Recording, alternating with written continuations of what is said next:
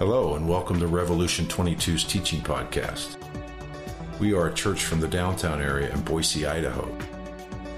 Thank you for joining us today and hearing this week's sermon. We pray that God's word will be received and will bear fruit in your life. We are going to take a little break out of John today for the next couple weeks, and then we'll be back in John because of some exciting news in my life. But I'm going to read the scripture for you real quick out of Hebrews chapter 12, verses 1 through 3. It says, "Therefore, since we are surrounded by so great a cloud of witnesses, let us also lay aside every weight and sin which clings so closely. Let us run with endurance the race that is set before us, looking to Jesus, the founder and perfecter of our faith, who for the joy that was set before him endured the cross, despising the shame, and is seated at the right hand of the throne of God."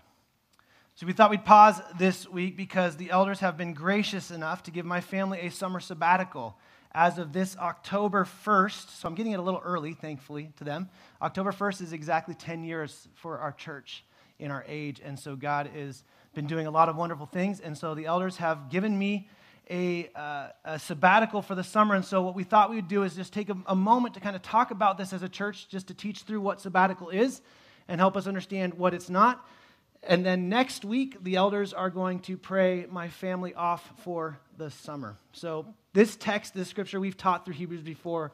I love this section. Hebrews chapter 12, to give you a little context, is kind of the continuation of what the author had stated in chapter 10, verse 36, where he says, For you have need of endurance, so that when you have done the will of God, you may receive what was promised.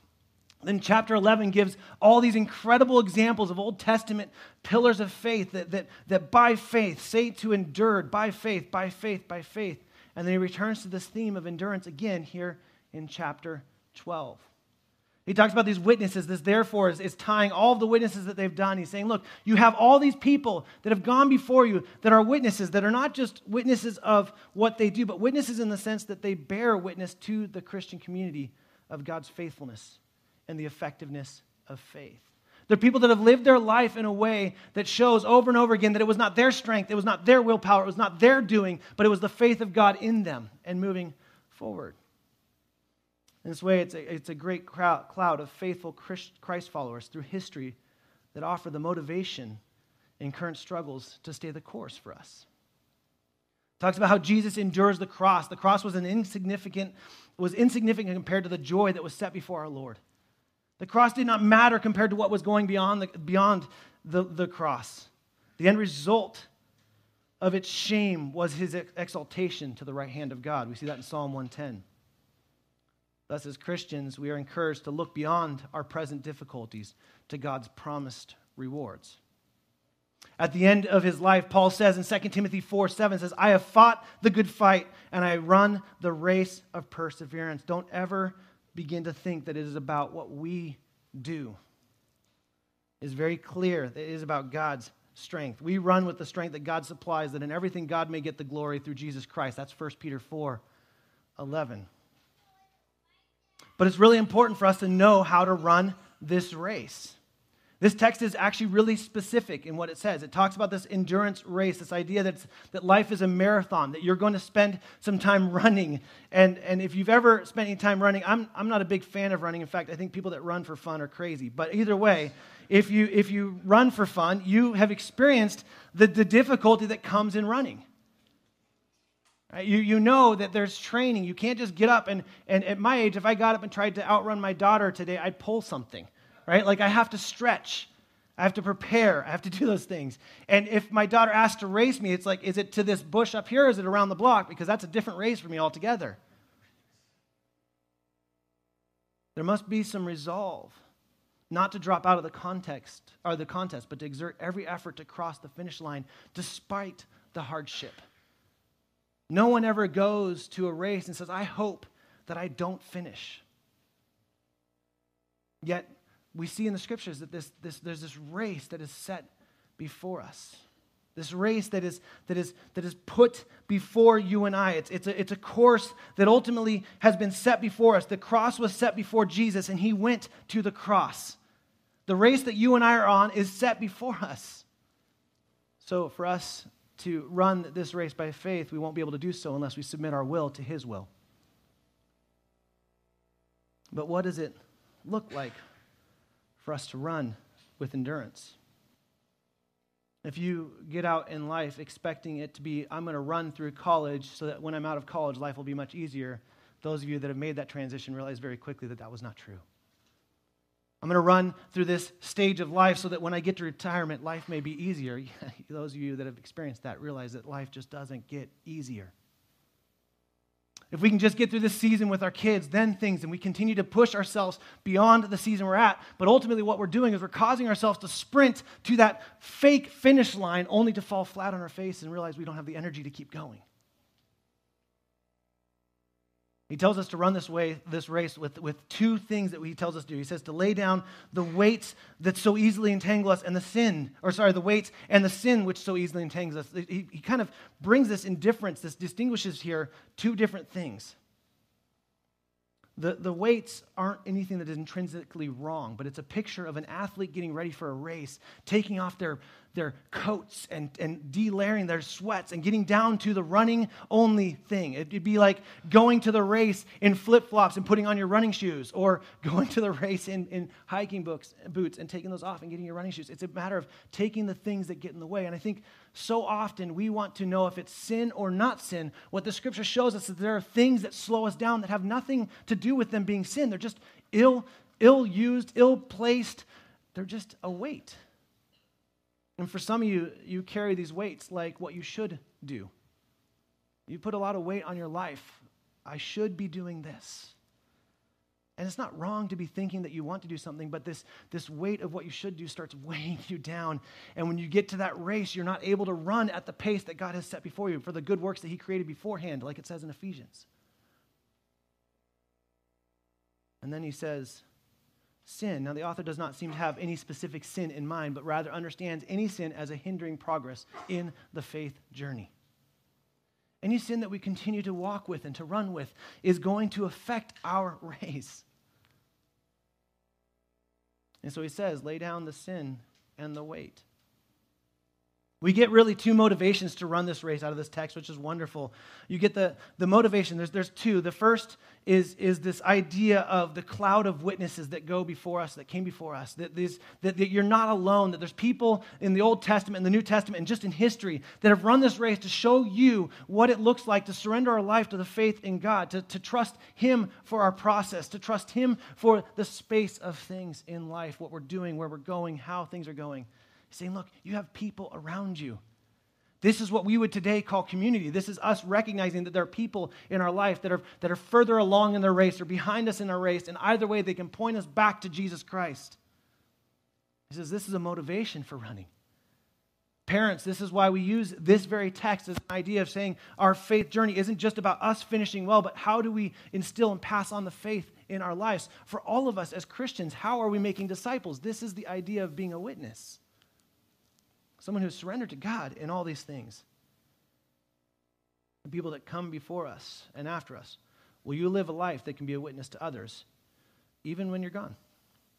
The second, and it's far greater than the first in motivation, is that we keep our eyes fixed on the founder, the author, and the perfecter, the completer of our faith. See, what's profound about this is that so often we think it's that we just need to keep doing with our heads down, and we forget that our heads need to always stay up and fixated on Jesus Christ, because he's the one that is completing the work in us. The motivation to run the race when it gets really, really hard isn't that we may see through it, it's that we keep our eyes fixed on the prize, which is Jesus Christ.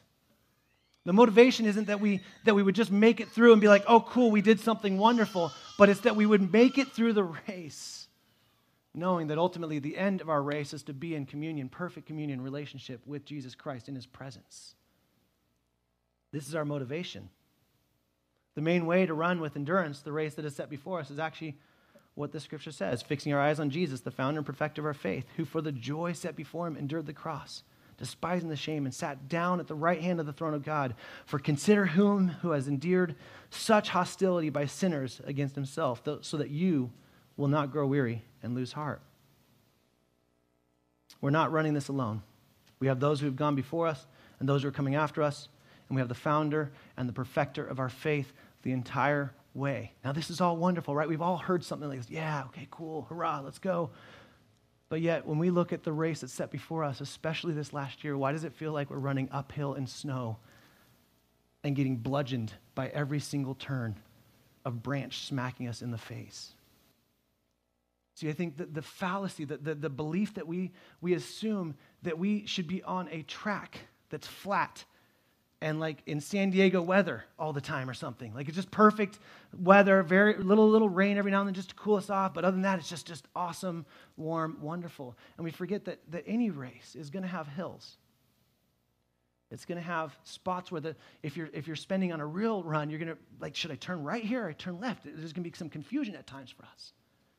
And it's going to be hard. The visual I got was the kid from Christmas Story wrapped in the snowsuit running in the most humid of South at one point. Like, that's what I feel like this last year has been for running for all of us. The wrong gear for the wrong time and the wrong season and nothing seeming to work. And I think we need to recognize that you guys have been sprinting. I've been sprinting. Sometimes we've been doing so much that we forget that there's actually a way to run with a pace that makes sense where we don't fall flat on our face at every single turning point. When it comes to pastors and pastors' wives, I did some research on statistics, and this is just the context I'm in, and so I'll share this with you quick. It's actually pretty sickening. 72% of pastors claim that they only study the Bible when preparing their sermons for others. 70% say they do not have close friends. 44% do not regularly take a day off. I'm not sad because this is true of me. I'm sad because I have way too many brothers that have been very true of this. 90% work 55 to 75 hours a week. 90% feel fatigued and worn out every week. 91% have experienced some form of burnout. 70% have a lower self-esteem when they entered ministry. And 70% fight depression. It doesn't stop there. Pastors' wives, 80% feel pressured to serve in ways they do not fit their gifts. 50% say that the most destructive event in their marriage and family was the day they entered ministry. 80% wish that their spouse would choose another profession.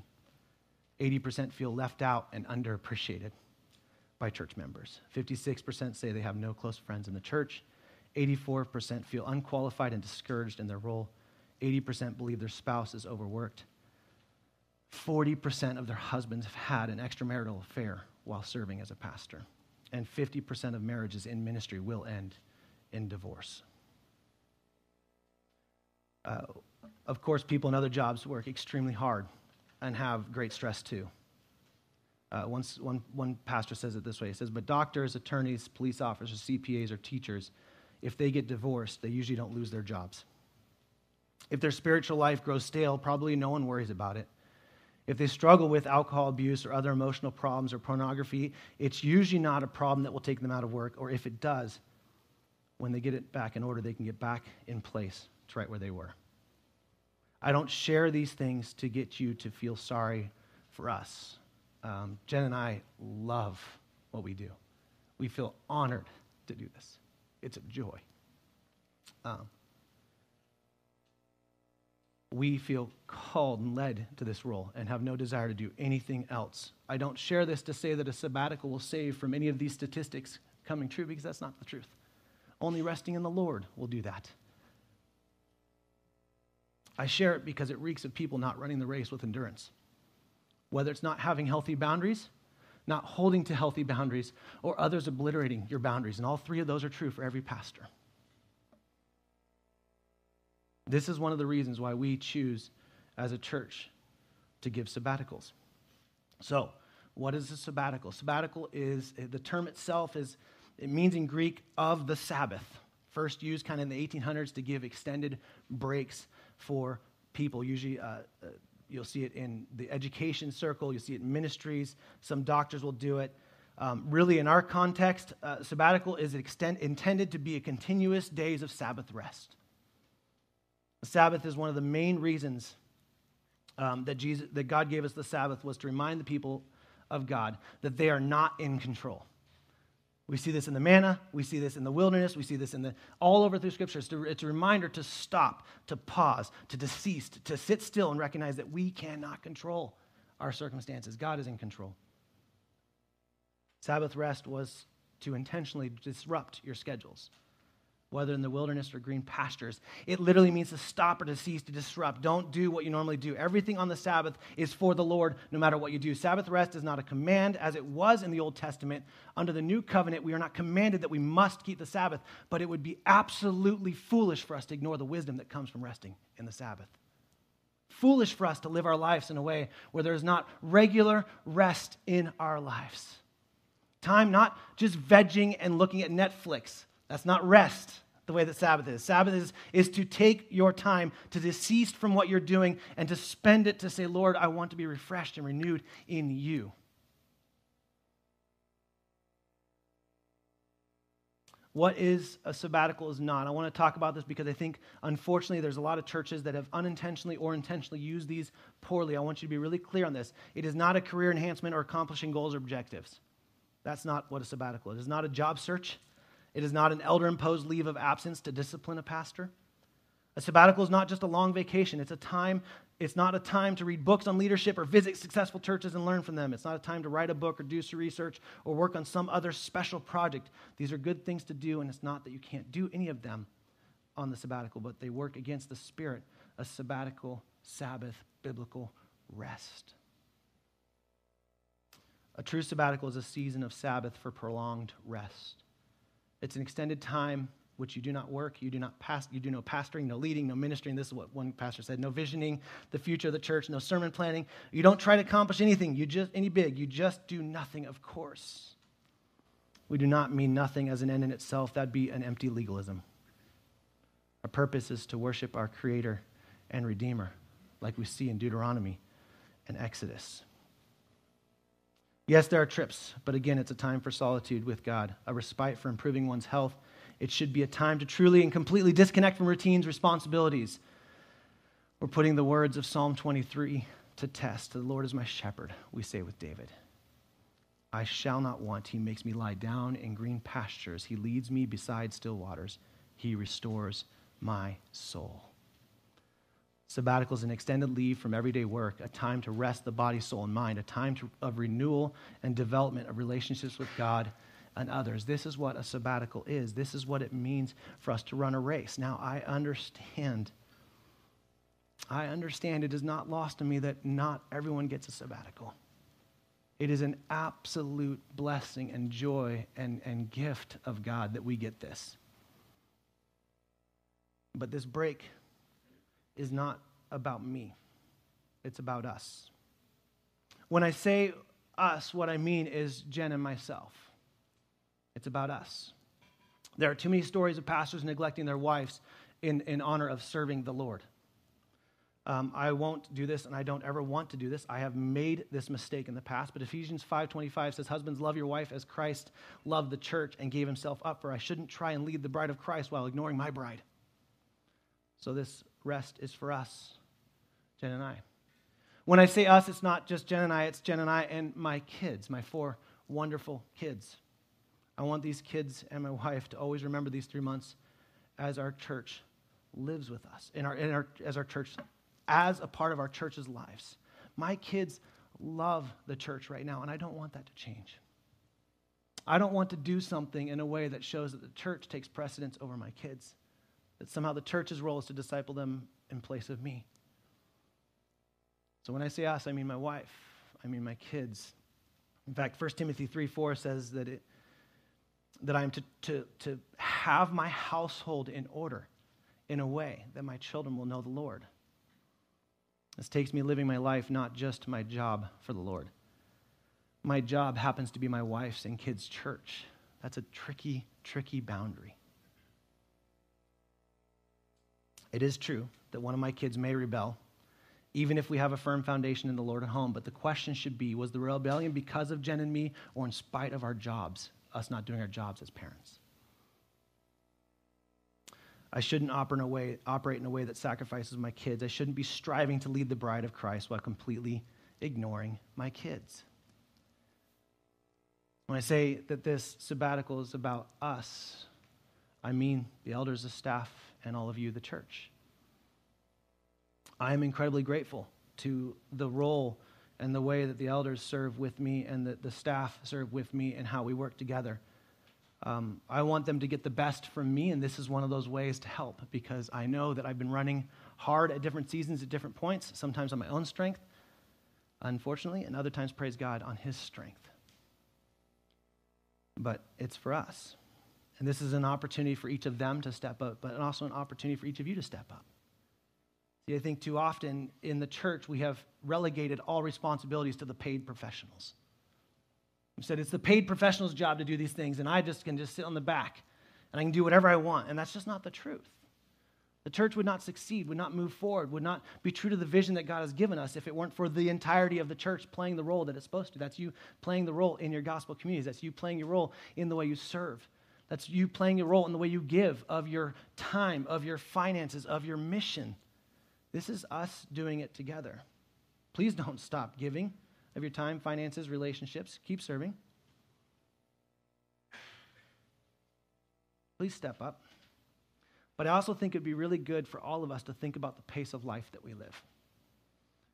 I know that COVID in this last year has probably either disrupted it for better for some or for way worse for others, depending upon how you work and where you work.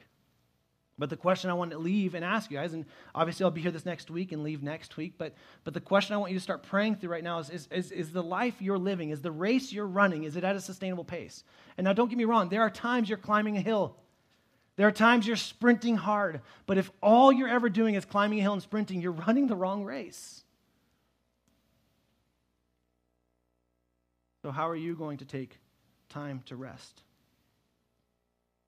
Again, I know that now you're like, well, I'm going to take the whole summer off. No, a lot of you won't get to do that, and I understand that. But could you take a day? What if you took a day every week?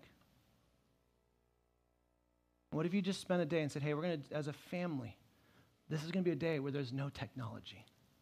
Well, maybe you use your car to get somewhere, but no screen time, no TV. And we're just going to spend time, we're going to do what refreshes our souls with the Lord today. And some of you are like, well, I won't rest with my kids. Okay, there may be a problem there, but I also understand sometimes your kids are young, and I understand that, so then take 2 days. One with your kids to train it and model it, and another one with your spouse. Would you be willing to take a day to rest? Here's the thing, if you can't rest, if you can't take a day of rest, then what you're saying is God can't do what he needs to do without you doing it. And that's a dangerous spot to be. That's a really dangerous spot to be in ministry, but I think it's just as dangerous as a CPA. It's just as dangerous as any other profession. If you say, I can't stop because people are relying on me, and that's it, you've placed yourself as their God unintentionally. So will you take a day of rest? What I want to challenge every single one of you, I want to challenge every single one of you to either pull out your phone and make a little note of it, or go old school with paper and pen. They still make that, okay? And I want you to find a couple days, maybe 3 days this summer, where you can just say, this is going to be a Sabbath rest day. And I want you to write all that God shows you in that. And I want to hear about that when I get back. I want you to share that with each other. And I want you to be able to speak to someone and say, hey, I understand this is a tough season in your job, but how are you still finding rest in this season? Because there's always a way to do so. Just one day, maybe 2. Maybe you can do 1 a month. Work your way up to finding a way to truly getting into a rhythm of rest every single week, where your soul is recharged, renewed, where you're seeking the Lord in everything you do. From what you eat, to how you rest, to taking a little nap. Oh man, wouldn't that be awesome? We all need it. I need it. I will admit that the church has graciously given me one. I shared this with the partners a few weeks ago. They gave me a 5-week or 6-week sabbatical back 5 years ago.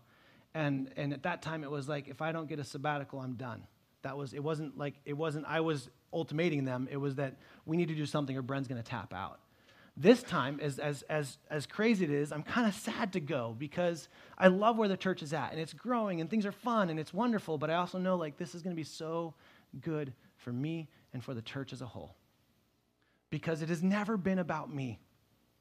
And if you are making it about me, stop it. It was never about me. I don't build this church. In fact, you don't build this church. Matthew 16 says, I will build my church. The I is Jesus, by the way, and the gates of hell shall not prevail against it. He builds his church.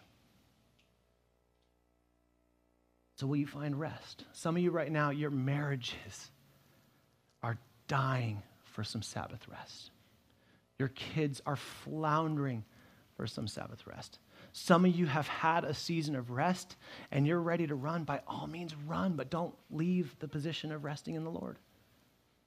I'm always perplexed. The psalm says, be still and know that I'm God. It doesn't say do lots and know that I'm God.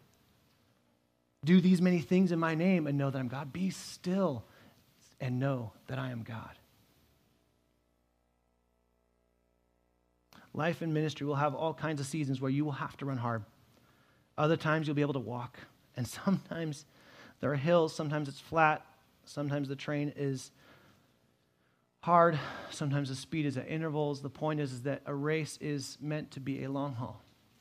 Count the cost of following the Lord. Some of you are jumping into some really difficult seasons. Be prepared.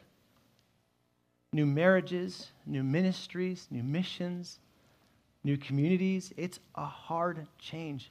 Some of us, unfortunately, because we live in a broken world, are just one phone call away of this family member's health being gone.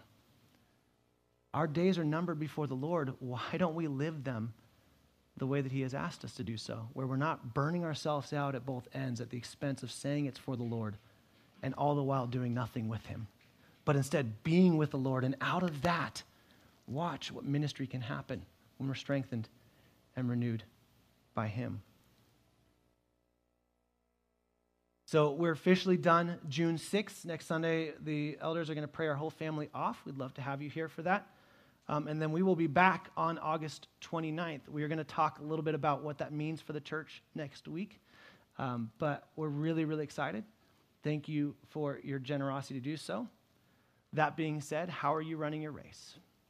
We're going to take communion today, and we're going to do it differently so you can stay in your seats. We're going to actually pass it. So some ushers and some other individuals are going to get up and start passing communion. And we're going to take it as a body together, as a family. I think one pastor said it this way. He says, if you're going to take sabbaticals, let them be real sabbaticals. A willed passivity in order to be restored to alert receptivity to spirit, prayer, silence, solitude, and worship.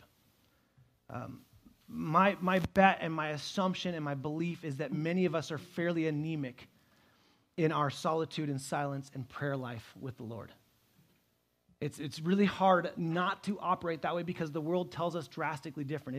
It is in conflict with us in being that. Yes, please go ahead and pass it, guys. That'd be great. Yeah. And so because of that, I would encourage you guys to find a season of rest, to find a way. Now, and here's the thing, and this is very important. Hear me on this, please. Before you start disbanding every single function you're a part of and running from everything, one of the best things you can do in this is spend some time in prayer and then involve community and saying, hey, how should I reshape my life in this way? Does this make sense? Should I give this up? What are the things I'm going to give up? Because you will have to say no to some good things. And our propensity is to be like, oh, I'll figure this out. I'll solve it right now. I'm going to wipe my whole calendar and see nothing and do no one. And I think what we've seen out of this last season, unfortunately, is that isolation has not brought anyone into absolute health. In fact, it's done the very opposite. It has crushed marriages, crushed relationships, and crushed people's walk with the Lord. And so, if you are able and willing to answer this question with, man, I am operating with rest in the Lord, praise God, help teach others to do it. But if you're like me and many others where it's like, oh, I haven't really been resting at all. In fact, you've maybe believed the mantra, I'll rest when I'm dead. You might be thinking too highly of yourself. The truth is that we were not made to run 1,000 miles an hour every single day. So that means that as a church community, we should respect boundaries. We should be able to push into those if they aren't biblical. But we should be encouraging others to rest. So I would challenge you, encourage you, plead with you, beg, as a church, over this summer, 2 or 3 days, full days. You're like, full day, that's crazy. Great, work yourself up to it. Full days of rest. and then talk about it. Share what the Lord has done. Write down what you see. You'll be amazed at what life God can bring when we just sit long enough to hear him. You'll be amazed at how much more capable you will feel to walk through those hard seasons of broken marriages and loss in relationship and all the things that come when you recognize that you've rested with the Lord.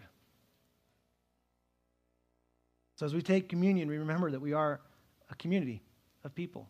We are to do this together. To run this race with endurance means that we recognize that other people are running with us. We're not alone. And we do this together, pointing people back to the very thing that this represents, the very image of Jesus Christ, who is our bread and our juice in faith that symbolizes his work on the cross. On the night that Jesus was betrayed, he said to his disciples, took this bread that represents his sinless life and said, "This is my body, which is for you. Do this in remembrance of me." Likewise, he took the cup, which represents his sacrificial death. This cup is the new covenant in my blood. Do this as often as you drink of it in remembrance of me. For as often as you eat and drink, you proclaim the Lord's death and resurrection until he comes again. Now, as a community, as we move into a time of singing and worship, I want to challenge you. If you right now have already displaced and said, I'm not going to take any rest, there's no way I can do it, or you've said, cool, I can take the whole summer off like Bren, I'm not going to be a part of the community, I would encourage you to go back to the prayer room and get some prayer because you need it. If you realize that the candle isn't even burning at both ends, it's gone, and you're at risk of making absolutely horrific or terrible or wrong decisions in your life, get prayer. If you're in a spot where it's like, man, I just need to learn how to step into worshiping God and rest, then do that. We have an opportunity to do that right now with a few songs. But wherever you are, like I say over and over again, I gotta say it a lot in the next 2 weeks because I won't be here. Don't go through the motions. Don't pretend. You're not fooling anyone. Or, unfortunately, you might be fooling some of your community around you, which is just isolating yourself further and further from being pointed back to the author and perfecter of our faith as we run this race with endurance. Let me pray. Heavenly Father, we thank you for rest. We thank you for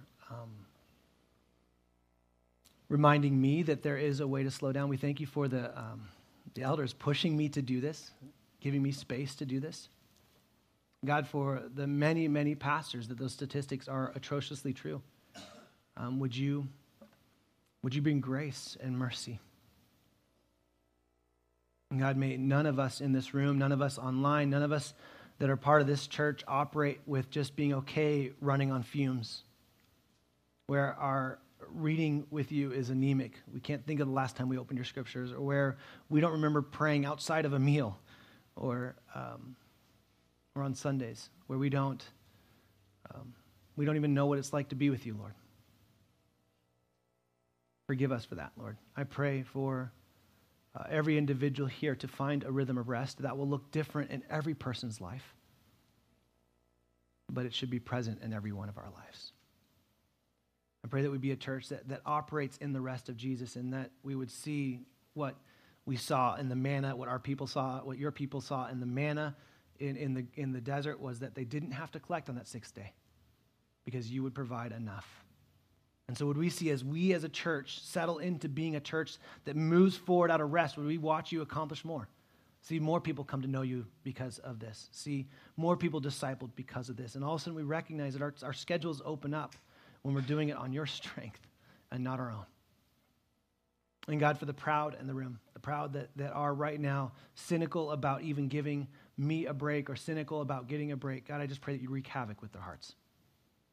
Help them to see that there is no position where we aren't yoked to you and your burden is light as a follower of Jesus. We love you, Lord, and we thank you for this time of worship. We pray all this in Jesus' name. Amen.